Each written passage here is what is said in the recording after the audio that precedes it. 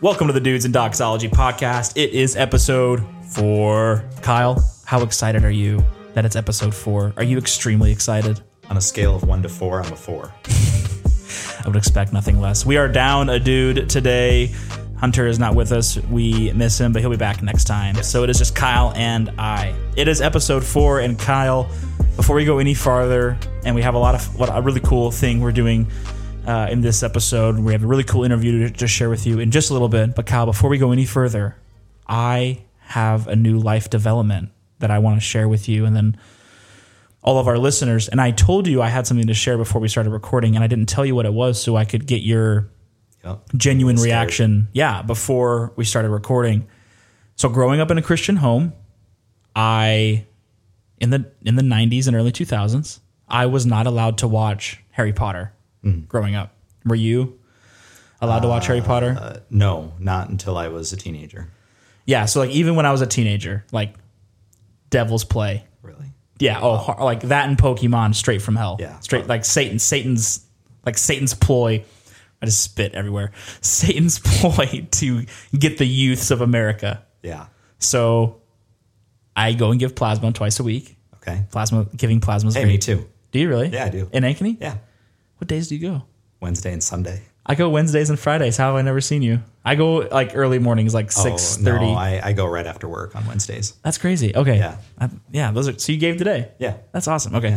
Yeah. It's good money, as you know. Oh, yeah. It's like $130 a week. Yeah. Which is insane. So anyways, if you go give plasma, write our names down as referrals. Actually, tell us first before you go so we can do the referral thing in the app. Oh, okay. Yeah. I didn't even know how that works. So anyways. So I give plasma twice a week, and it's an hour and a half process typically for me at least. And I always like to watch something, and it's always something that I like. Okay, if I'm going to watch something, it needs to be something that my wife is not interested in. So like I can watch it without her and she won't care. Yep. Do you and Kennedy like have shows you watch together, then you have shows you watch separately? Yes. Okay, Kaylee and I 100% do that as well. So I was, scrolling through Peacock. I don't know, do you have Peacock? Yes. I have Peacock as well. The primary reason I got Peacock, first and foremost, when it first came out was because I had The Office. Yeah. And then, it also has some other good stuff in it, but primarily The Office and then Superfan episodes, Yes. which That's are my favorite thing. one of the shows that I can't watch separately. Oh, yeah. Okay, really? Yeah. You have to watch Superfan episodes together? Yeah, well, because, if I start talking about it and she doesn't know what I'm talking about. Hey, there was this new scene in this. Yeah, totally. Okay, totally. So Peacock has all, correct me if I'm wrong, is it 9 Harry Potter films? Or is it 10? Because in the last one, it's like 2 parts. Are you including the Fantastic Beasts movies? I don't think so. Okay, no. So there's 7 of the main Harry Potter series. Okay, shoot, I'm way over. Yeah, there's 7. There's 7, and then there's also, I think it's just 7, but I'm not. Man, I thought it was like 9 on the Harry Potter movies. Okay, so anyways, I turned 30 at the end of this year. Yeah, and I decided. Just for the record, I don't. That's right, because you're 2 weeks younger than me, like 2.5. Anyways, so yeah, I started Sorcerer's Stone. Wow. Week and a half ago, and I finished it on Friday. Yeah. Watch it in segments, right? Yeah. And I'm kind of hooked. Yeah. Like I really liked it. Yeah. I like them a lot. I don't know why I was not allowed to watch Harry Potter growing up, but I was allowed to watch Lord of the Rings. Yeah. Kind of seems like similar, at least so far. Potions and spells and trolls and weird animals and stuff like that, wizards and all this stuff. But yeah, it was like audience, I'm going to keep you updated on my Harry Potter journey. Awesome. I'm trying to think of what to say, but yeah. So have you seen all 7? Yes. So I've seen one other of I'm sorry. It's 7 books, 6 and 8 movies. Okay, 8 movies. Yeah. Okay. The last book is split into 2 movies. Part 1 and part 2. Yeah. Okay. I'm going to hear about this when my wife watches this episode. She's like, "How did you not know that?" Is Kennedy a big Harry Potter person? Yeah.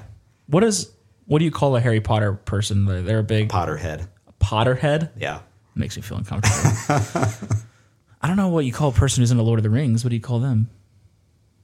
Just a nerd. Probably just a nerd. Just a dweeb. yeah, so yeah, big into Harry Potter. Not big now, but like I got one movie done. I'm going to start the second one on Wednesday when I go back to BioLife. And I told my parents today at lunch, I was like, why did you guys keep this from me? Why did you never let me watch these movies? Yeah, I saw you were sitting with your parents today. Yes, at church, my parents. yeah. So my dad and my mom. So my dad's a pastor in Ames, and all month he's been on sabbatical.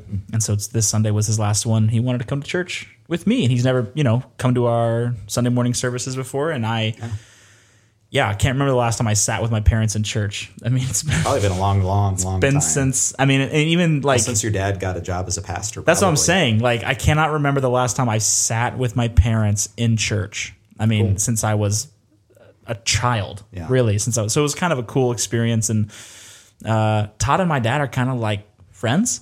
Nice. I think they're Facebook friends. Wow. They chat sometimes. You sat with your parents at church this morning, and I didn't because I was in the Foundations of Theology class. You always sit with your parents, or in the same row at least. Yeah, always. You're always next to them. And that was like the first time in a while that we haven't. Wow.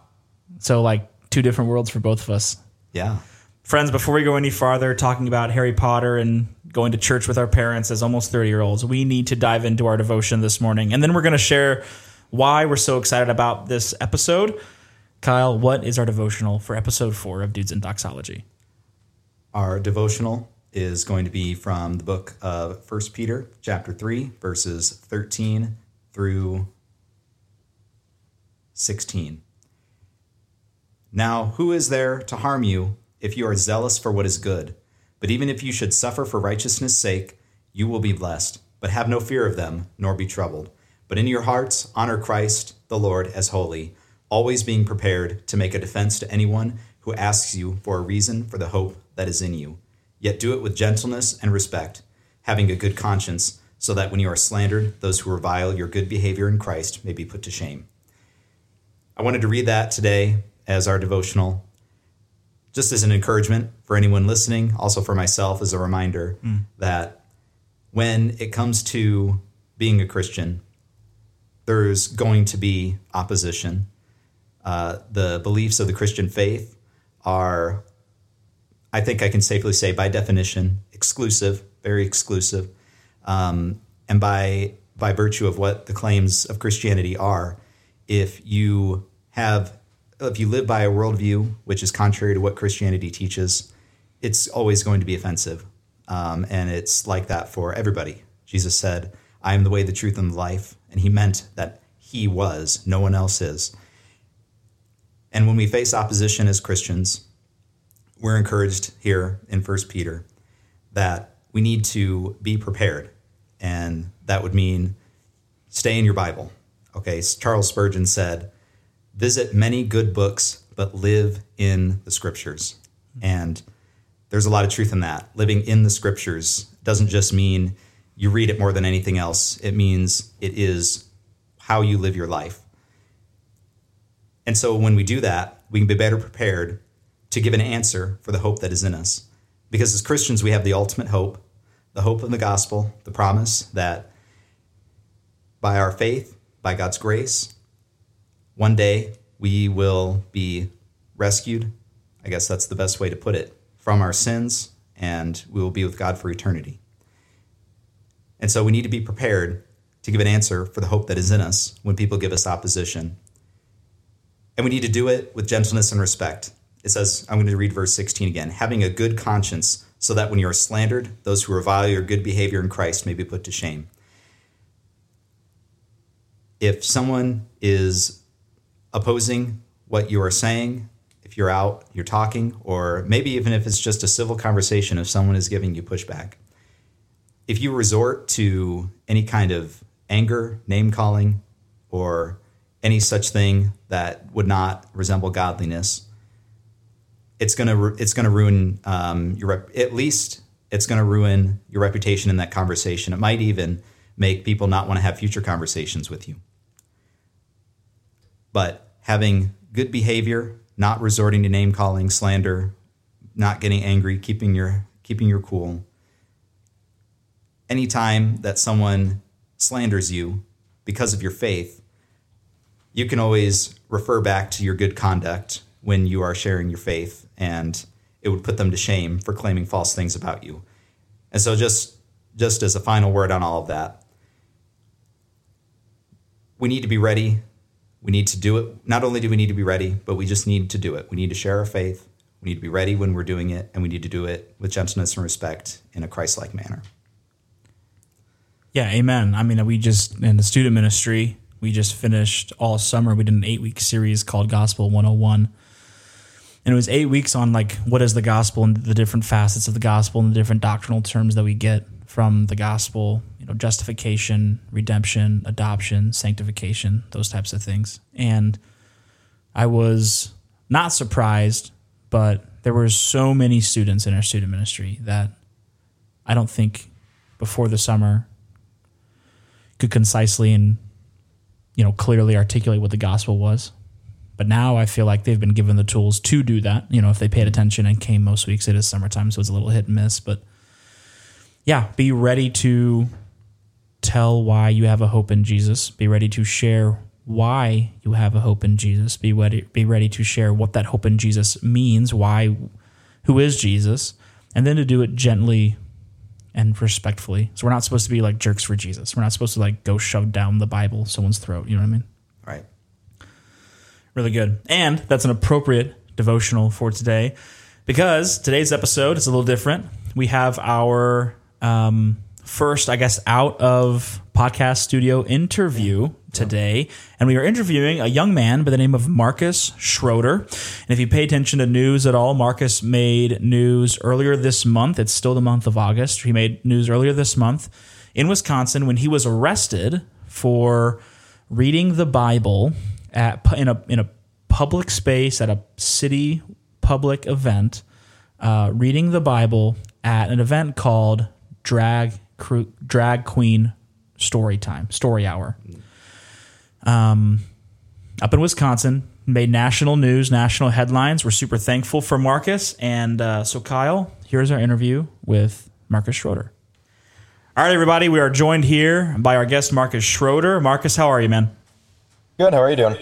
Doing really, really well. Thanks for taking time out of, I'm sure, your busy schedule to join us on the Dudes and Dogsology podcast. So, Marcus, before we get into like what happened earlier this month with the arrest and all the different things, we would love to give you an opportunity just to share your testimony with how you came to know Christ. When I was raised in a Christian family. I had two Christian parents. I was saved when I was around 4. And when I was like 3-4 years old, I was asking my mom a lot of like deep questions about why God allows evil in the world and things like that. And so as I was like thinking through some of those things, there was a moment where I was just asking my mom and talking about some of these spiritual matters. And I realized that I was a sinner and I needed a savior and I couldn't save myself. And so I put my faith in Christ. I didn't know fully what that all entailed, but I knew enough to know that I needed to be saved. And so, yeah, I was about 4 and almost right away, I had kind of like a passion for preaching the gospel. I started like grabbing tracts and giving it out to people as like a little 4-year-old, just passing out tracts everywhere I went. And then, as life went on, that kind of started to fade away. Other things kind of started to take root in my life. And you kind of forget about that first passion you have for the gospel. And so, that kind of went on until I was about in middle school. I was just kind of living typical middle schooler's life. And God just really convicted me and woke me up to my nominal Christianity, just not living my faith out in every aspect of my life. And so I had seen a movie about abortion that really kind of shook me to my core. And I realized that I needed to do something. If I really said I was a Christian and I claimed to love my neighbor as myself, then I ought to do something about this Holocaust that was raging in my land. And so I started getting involved with that.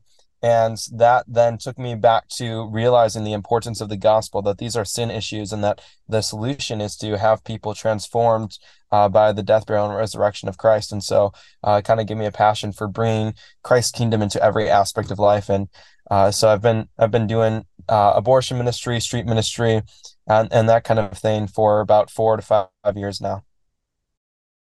Awesome. Praise God. And Marcus, just remind me, how old are you right now? I'm 19. 19 years old, still a teenager. That's crazy. All right. Well, Marcus, the reason why we're having you on the podcast, besides just you clearly just being an awesome dude, is you made the news, national news, multiple news outlets, Fox News, CNN, Christian News, Yahoo News. I mean, just to name a couple notable news outlets. But you were arrested in Clearwater, Wisconsin. Is that correct? It was Watertown. Watertown. I was close. Watertown, Wisconsin, for reading the Bible at a public drag queen story hour. I assume meant for kids. Yes.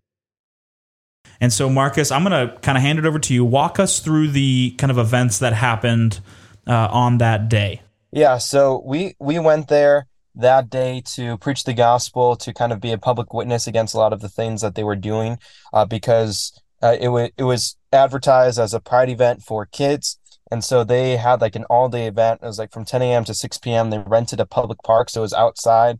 And they had a drag queen story hour for a short time in the morning. And then they had this big stage in the park where they did 2 drag queen dance hours, one at like around noon and the second one around 3 o'clock. And I was arrested during the second one around 3 o'clock.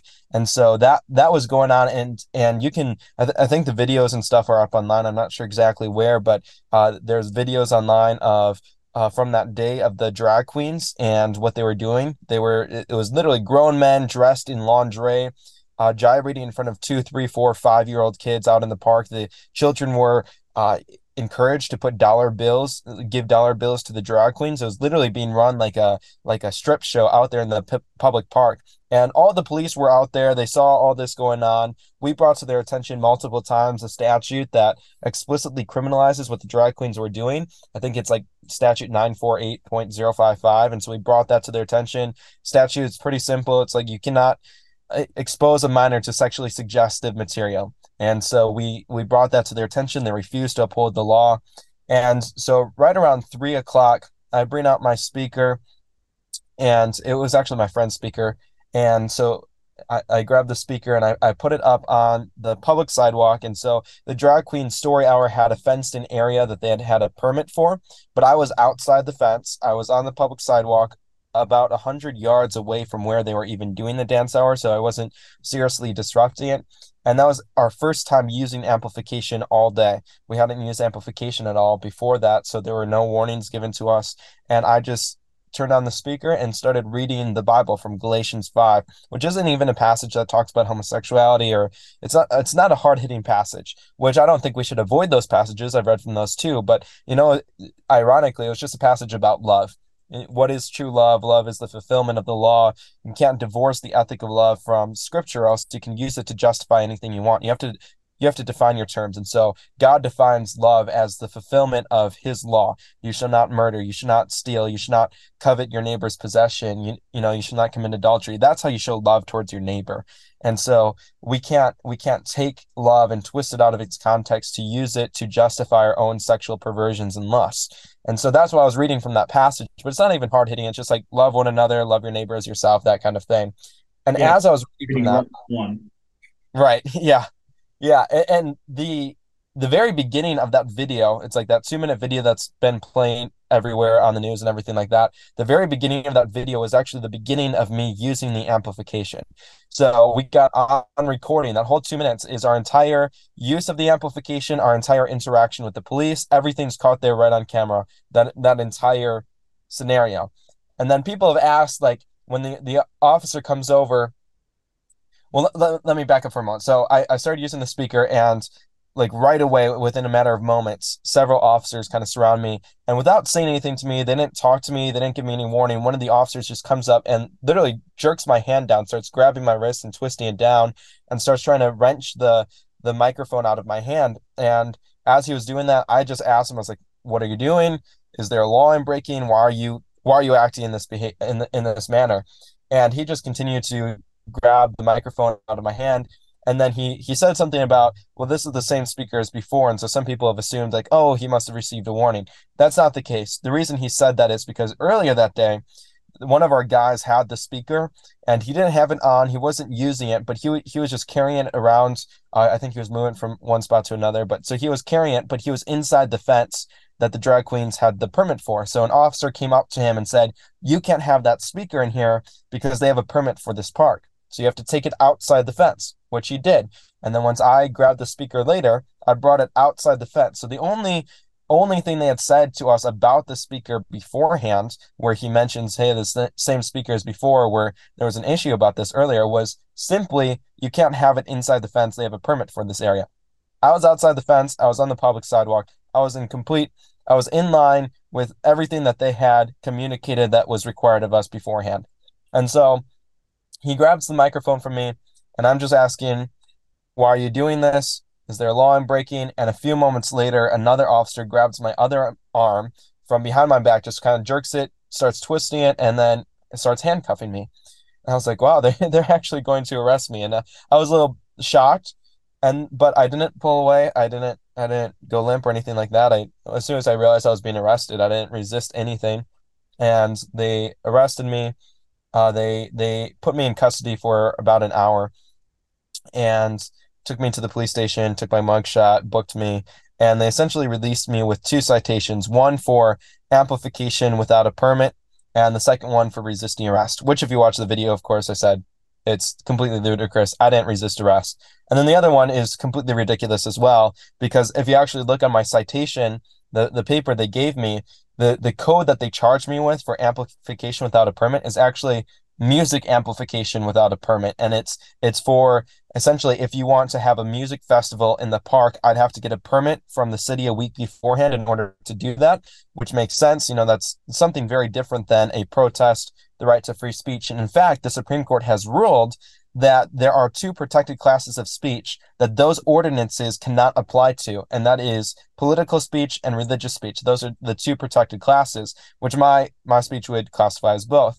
And so those are the protected classes, and essentially the only thing that police can do to restrict those protected classes of speech is if the speech is being done in an unreasonable time, place, or manner. So if it's like 1 o'clock in the morning, outside somebody's house, amp turned all the way up, that kind of thing, that's unreasonable time, place, and manner. But 3 o'clock in the afternoon, in the middle of a park on a public sidewalk, outside their fence, 100 yards away from the drag queen event, with 200 other protesters there that day, there is nothing they could legally do to stop me from using that amplification. And but yet they took some code that was meant for some completely different scenario and tried to apply it to me in order to shut down our right to free speech. And in fact, they actually still have our speaker and mic. So they essentially stole our property. They are still holding it in evidence, like to this day. They will not give it to us, they said, until the case is closed. And so, we've had other events that we've wanted to go to, and so they're really like continuing to restrict our rights to free speech. Fortunately, our group has more than one speaker, but they stole our property. They restricted our right to free speech that day and just completely acted outside of the law. Yeah, Marcus, thanks for sharing. So yeah, a couple questions, and Kyle, hop in whenever you have a question as well. So you said there were other protesters there protesting what I assume the drag queen story time or story hour. Were they with you? Were there just other protesters there? Yeah, there were probably I'd say 40 people in my group, and for my church, and then our ministry that I help serve for, Warriors for Christ. It's like a group of about 50 to 60 young people, coalition of like 9 different churches in the area. But so yeah, there's probably like 40 of us there that day with my group specifically, but there are probably around 200 protesters. Many of people I don't know, have never met before that day. I think Gays Against Groomers were there. There were a few other churches, local churches out there. So in total, there are about 200 protesters, all protesting the drag queen event, but not all of them were associated with us or each other. Sure. Were there, so this drag queen event, pretty much spanning a good chunk of the day, if not all of the day, was this put on by a local drag group? Was it city sponsored? Do you know those details? Yeah, it was put on by, what's the name? There's a Watertown LGBTQ activist group. The name, their specific name is slipping my mind right now. I might think of it later, but they essentially put it on, and then they got a permit for the park. So it wasn't sponsored by the city, but the city did put a lot of tax dollars towards it. Well, first the massive police force that day, providing them with like fences and the pavilions and things like that. There was a lot. that the city did to help facilitate it, even though it wasn't technically city sponsored. Sure. Oh, I remember. It was Watertown Unity Project, I believe is the name of the Okay. group. All right, cool. So I was just curious, is this something that you do on a normal basis? Is this every weekend thing or once a month type thing? Like, is there regularity to anything you do with that? Yeah, yeah. Go out to the abortion clinic every week. After Roe was overturned, the abortion clinics were shut down in Wisconsin, so praise God for that. But um, yeah, and then from there, we've gone to a lot of drag queen events, pride picnics with, kids going to these places and things like that. And so we do a lot of ministry like that. It's whenever the events are going on. So sometimes it's every week, sometimes it's multiple times a week, and sometimes it's once a month. So um typically June is a lot busier for us. But now it's probably two or maybe two things a month like that, specific. But then we also do a lot of other stuff. We've got some political connections. We're working with some representatives in the legislature to essentially bring forward a bill that would criminalize any LGBTQ event that's done with minors present. So it's like you can do those events, just don't bring the kids into it, is essentially what the bill says, which I think is a good start at the very least. And so yeah, we're working on a good man in the legislature to bring that forward. Then we also put on conferences, apologetics sessions, training sessions. We're doing one September 9th where we're going to have, just one night thing with from like 6 p.m. to 9 p.m. where we're going to have like a few different speakers talking about how to be engaged biblically in the culture around us. And we're going to be bringing a lot of people in for that and have like different apologetic training sessions. So we've got a lot going on. We also have a podcast and YouTube channel, things like that. The Warriors for Christ podcast is what it's called. It's on YouTube and Apple Podcasts right now. We just started up like a month ago, but it's been, so yeah. And then our YouTube channel is Warriors for Christ Studios. There's another channel called Warriors for Christ. That's not us. We are Warriors for Christ Studios. So that's how you tell us apart. But yeah, so that's what we got going on, and so we do that kind of thing quite a bit. Awesome. So I mean, it sounds like since you do these types of things often on a regular basis, it sounds like you're already quoting code, city code, county code, state code, whatever it is. It sounds like you are familiar with what you're allowed to do and what you're not allowed to do. So, what has been your interaction with police? Has it been hostile before this event? Has there been no interaction? What's been your interaction with police when you come to, protest or be at these types of events in the past before that day? Honestly, it depends on the city. Sure. Almost a lot of times we have a lot of interactions with police because, people complain or things like that, or the police clearly have beef against us. And so sometimes in the city, depending on the city or the district, there are police who are, just there to do their job. They protect the other side. They help protect us. They're just there to protect both sides and make sure nobody gets hurt, kind of thing. And that's nice. And we're glad for their service and whatnot. But then there are other times where we can clearly tell that, there are specific officers who have a personal bias against us. They come out and they're literally trying to do anything they can to stop us from being out there. And typically what that looks like is they'll come up to us and say, sometimes kind of aggressively, sometimes, just in that kind of attitude, that kind of air about them, and just come up and be like, you can't do this here. You're not allowed to be here, and try to kick us off the sidewalk. But never before have they ever grabbed me without talking to me and arrested me like that. But in those sometimes where the police are a little bit more aggressive and they just come up and they're like, you can't be here, you try to kick us off the sidewalk, try to get us away. What we do is we'll stop using the speaker and we'll talk to them and we'll say, okay, can you show us the code? Can you show us and they can't show us a code. So a lot of times they'll pull up like something like the music amplification thing, and then we'll, we know our rights. And then a lot of times it's happened where we ask for their supervisor. Can you bring your supervisor out here? Supervisor comes out. I don't think there's been a single time where the supervisor comes out and says that we can't continue, because the supervisor knows that we have the right to continue. And so the supervisor usually comes out and is like, yeah, they're right. They have the right to be here. And so typically even in the hostile situations that we've had before, it's a conversation that's had. We'll pause for a moment so that we can talk to the officer, be respectful of them, but then also stand for our rights as well. Be respectful of them, but also be like, hey, you can't just arbitrarily tell us to stop. You're not here. You don't make the law. You're here to enforce what the law is. And so we'll have that conversation, and then almost always we're able to continue. Yeah, okay, so all really good information. So that day, you're protesting this drag queen story hour meant for kids where there is explicit sexual dancing and kids are given dollars to throw at these men dressed up like women wearing lingerie. You are, as far as you know, not breaking any law or city code with your amplification. You're on a public sidewalk. You're then abruptly arrested. The police officers are grabbing your arms, twisting your arms, putting you in handcuffs, and then you're released a short time later after being booked and having your mugshot taken. And then what I think circulated possibly more online than that situation was when you went to the city council.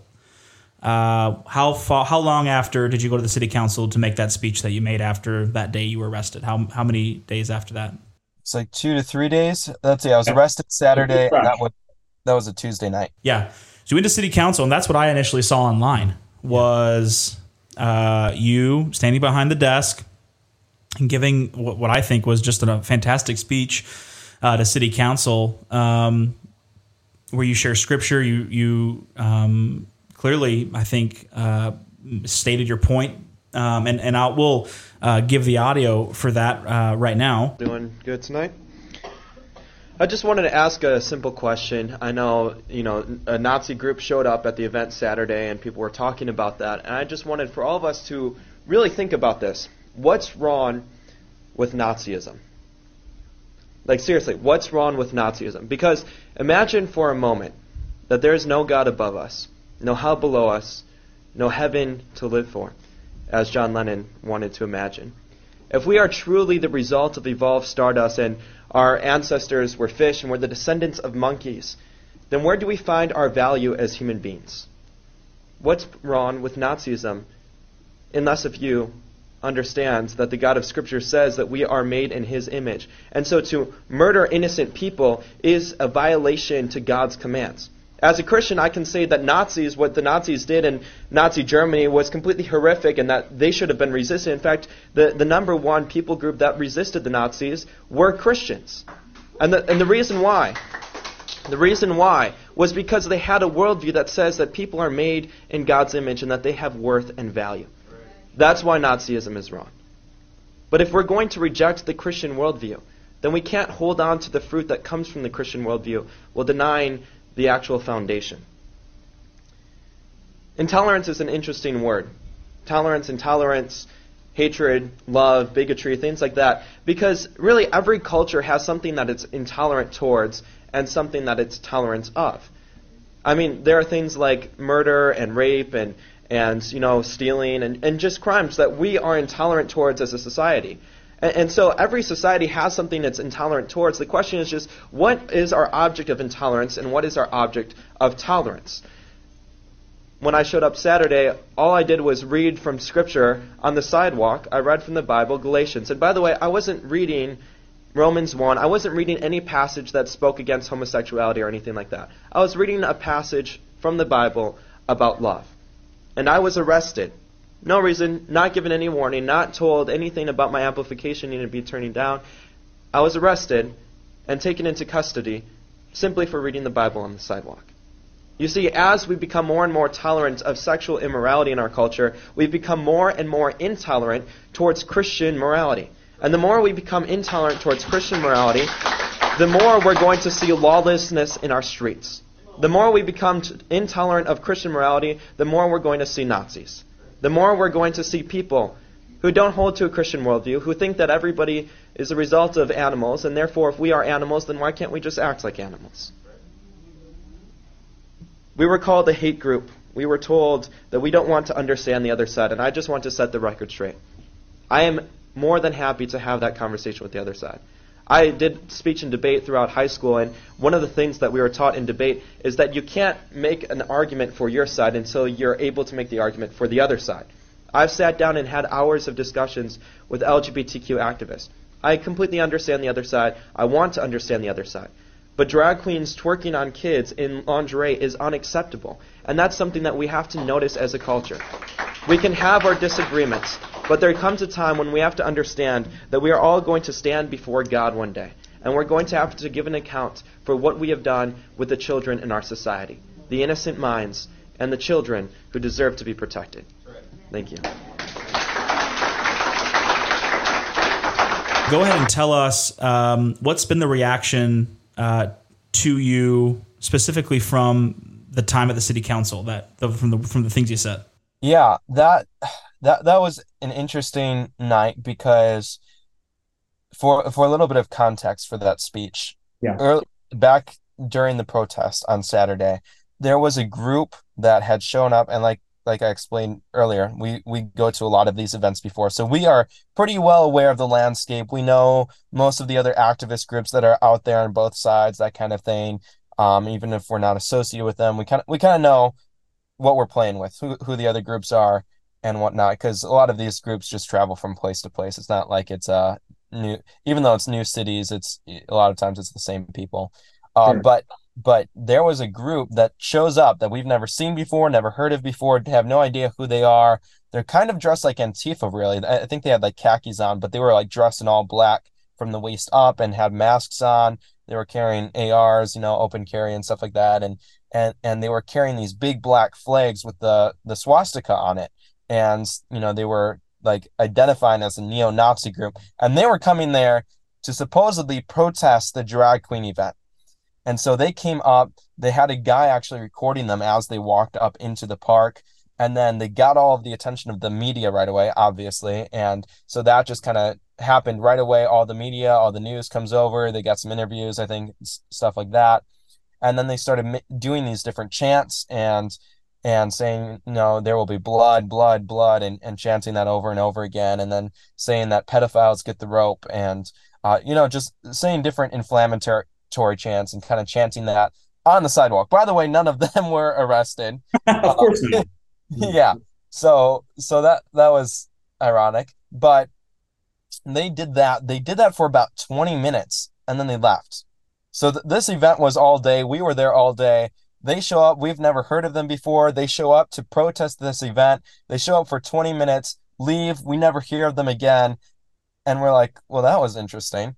And all of a sudden, the governor tweets about it in support of the LGBTQ movement because Nazis are targeting them. And all the news picks up on how essentially anybody there to protest that day were with the Nazis. So because we were there before they were there and we were there after they were there, we were literally there all day. But just because they showed up for 20 minutes, we were all of a sudden associated with them. And so that was...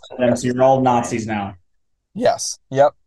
We were apparently all just the same people. And so then that city council meeting a couple days later, there were some LGBTQ activists going up and speaking before the city council, talking about us as if we were the Nazis. And some of them admitted hey, we know that they're not the same group, but they're essentially the same group, was essentially how their speeches were going. They're like, we know that they're not the same group, but let's not forget they were standing on the same side of the fence and they hold to the same beliefs and they were protesting the same event. And so they were doing their best with their rhetoric to group us in as much as they could in order to just silence us so people would just dismiss us as a bunch of crazy fanatic weirdos, carrying around swastikas. When obviously we had no idea who they were. They show up for 20 minutes and there are a lot of questions that people have do you think that was a setup or who are those people? And honestly, we have no idea. No idea who they are. Does it make you a little suspicious that maybe it was set up a little bit? Maybe I'm not trying to I'm very suspicious of what the narrative is that's being spun. But anyway, that was the narrative of a lot of the news articles. And so it was in that context, I go up, I give that speech, and, I kind of open my speech with asking them, what's wrong with Nazism? And of course, the crowd is shocked by that right away.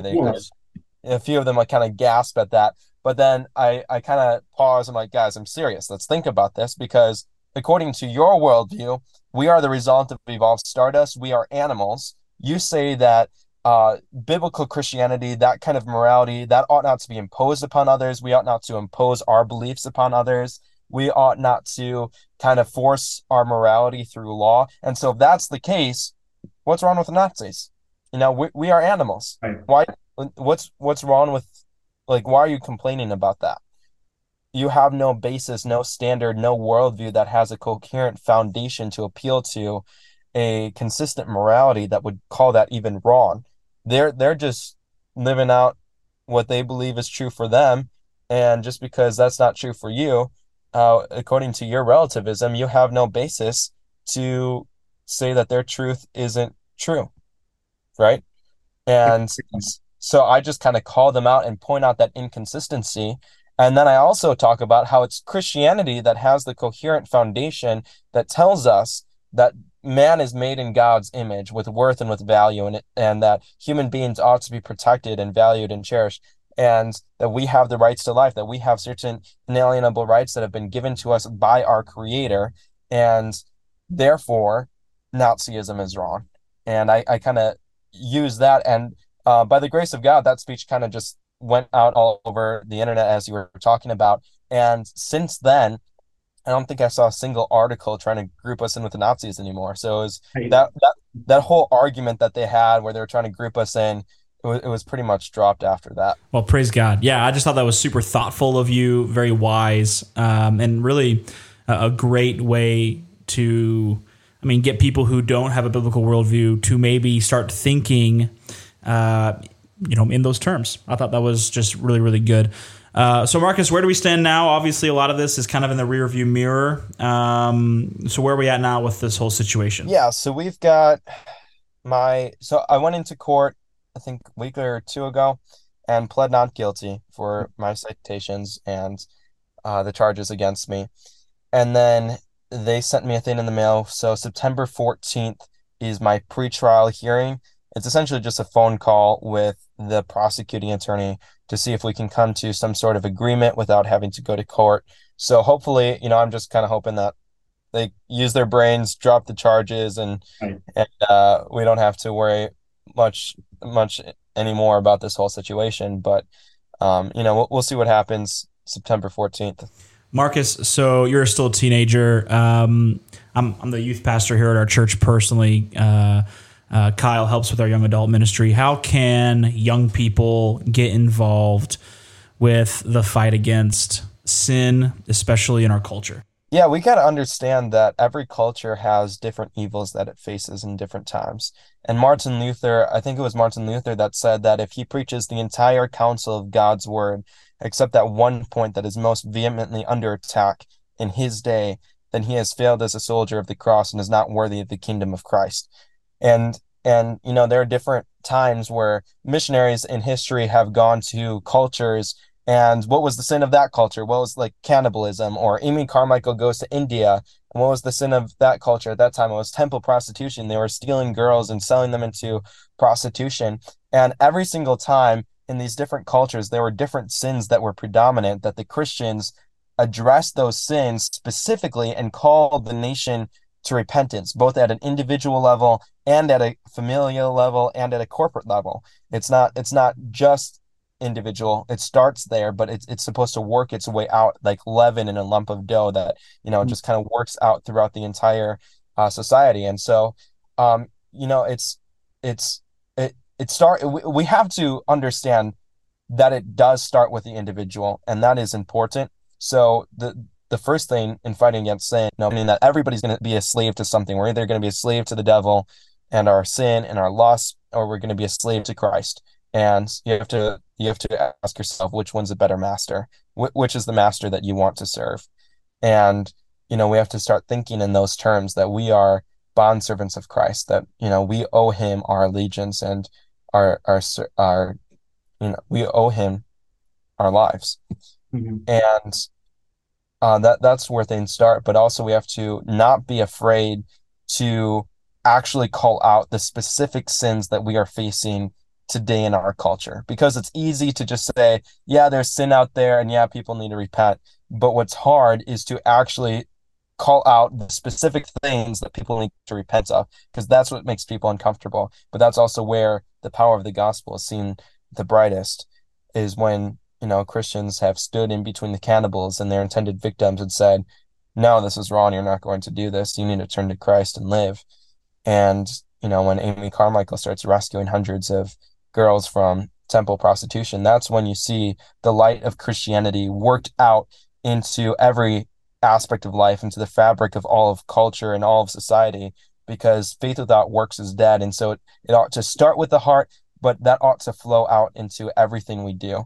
And so, getting started with this fight, starts with yourself, but then getting started culturally, just go out there and start preaching the gospel, start evangelizing, start learning apologetics, learn how to give a defense for the hope that is within you. And so when you go out there and you just start to have those conversations with people going to events like Drag Queen Story Hours, look it up, just Google it, Drag Queen Story Hours, Pride events. I'm sure there's things in your area.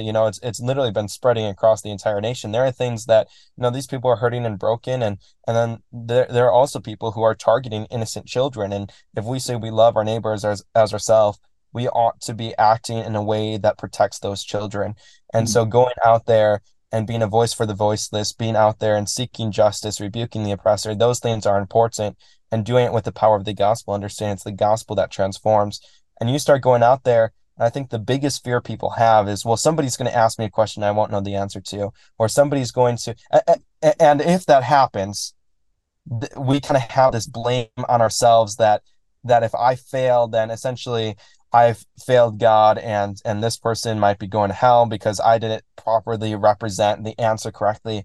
And if that's the case, that's our fear, then we need to trust God more, honestly, about those things. God uses our faithfulness, and we're always going to fall short. And so if our standard is we're not going to start until we are perfect, then God's just never going to use us, because he uses the small acts of obedience that actually he uses those things to transform the world. He uses things where, like, Peter's fishing and he's not getting any fish. And then Christ says, throw your net on the other side of the boat, and his net starts to break. It's that small act of obedience. And was there anything that Peter did when he cast his net on the other side of the boat that led to him catching those fish?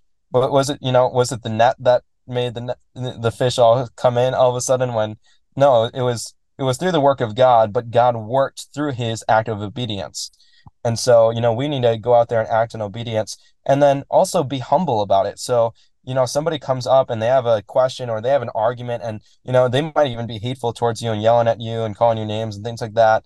And they'll have an argument and you don't know the response to it. And you're like, man, do I look like an idiot right now? Well, first of all, something that actually makes you look better in those situations, people will actually respect you more, is if you're just honest with them, you're humble about it, and you say, you know what, I don't know the answer to that.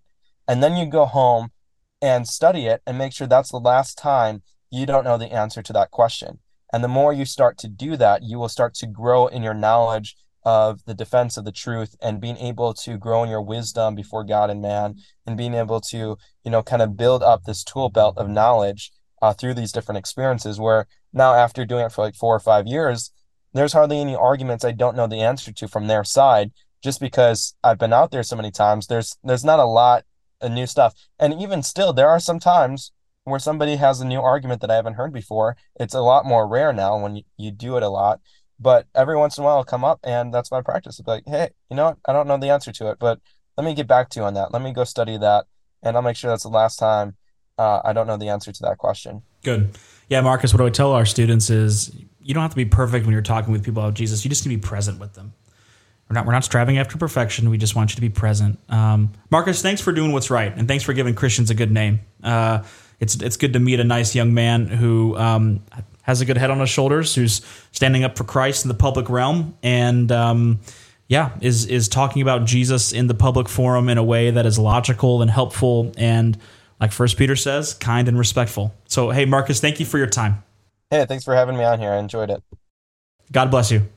All right, that was an interview with Marcus Schroeder. We want to thank Marcus for taking the time out of his, I'm sure, busy schedule to sit down and have a conversation with us. We want to end you with tonight's benediction and doxology from Hebrews chapter 13, beginning in verse 20.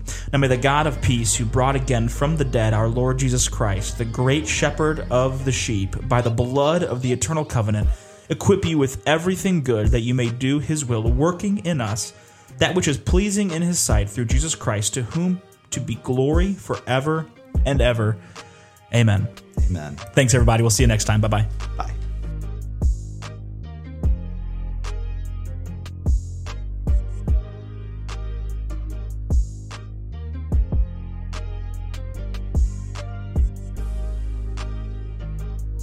I'm not ready yet.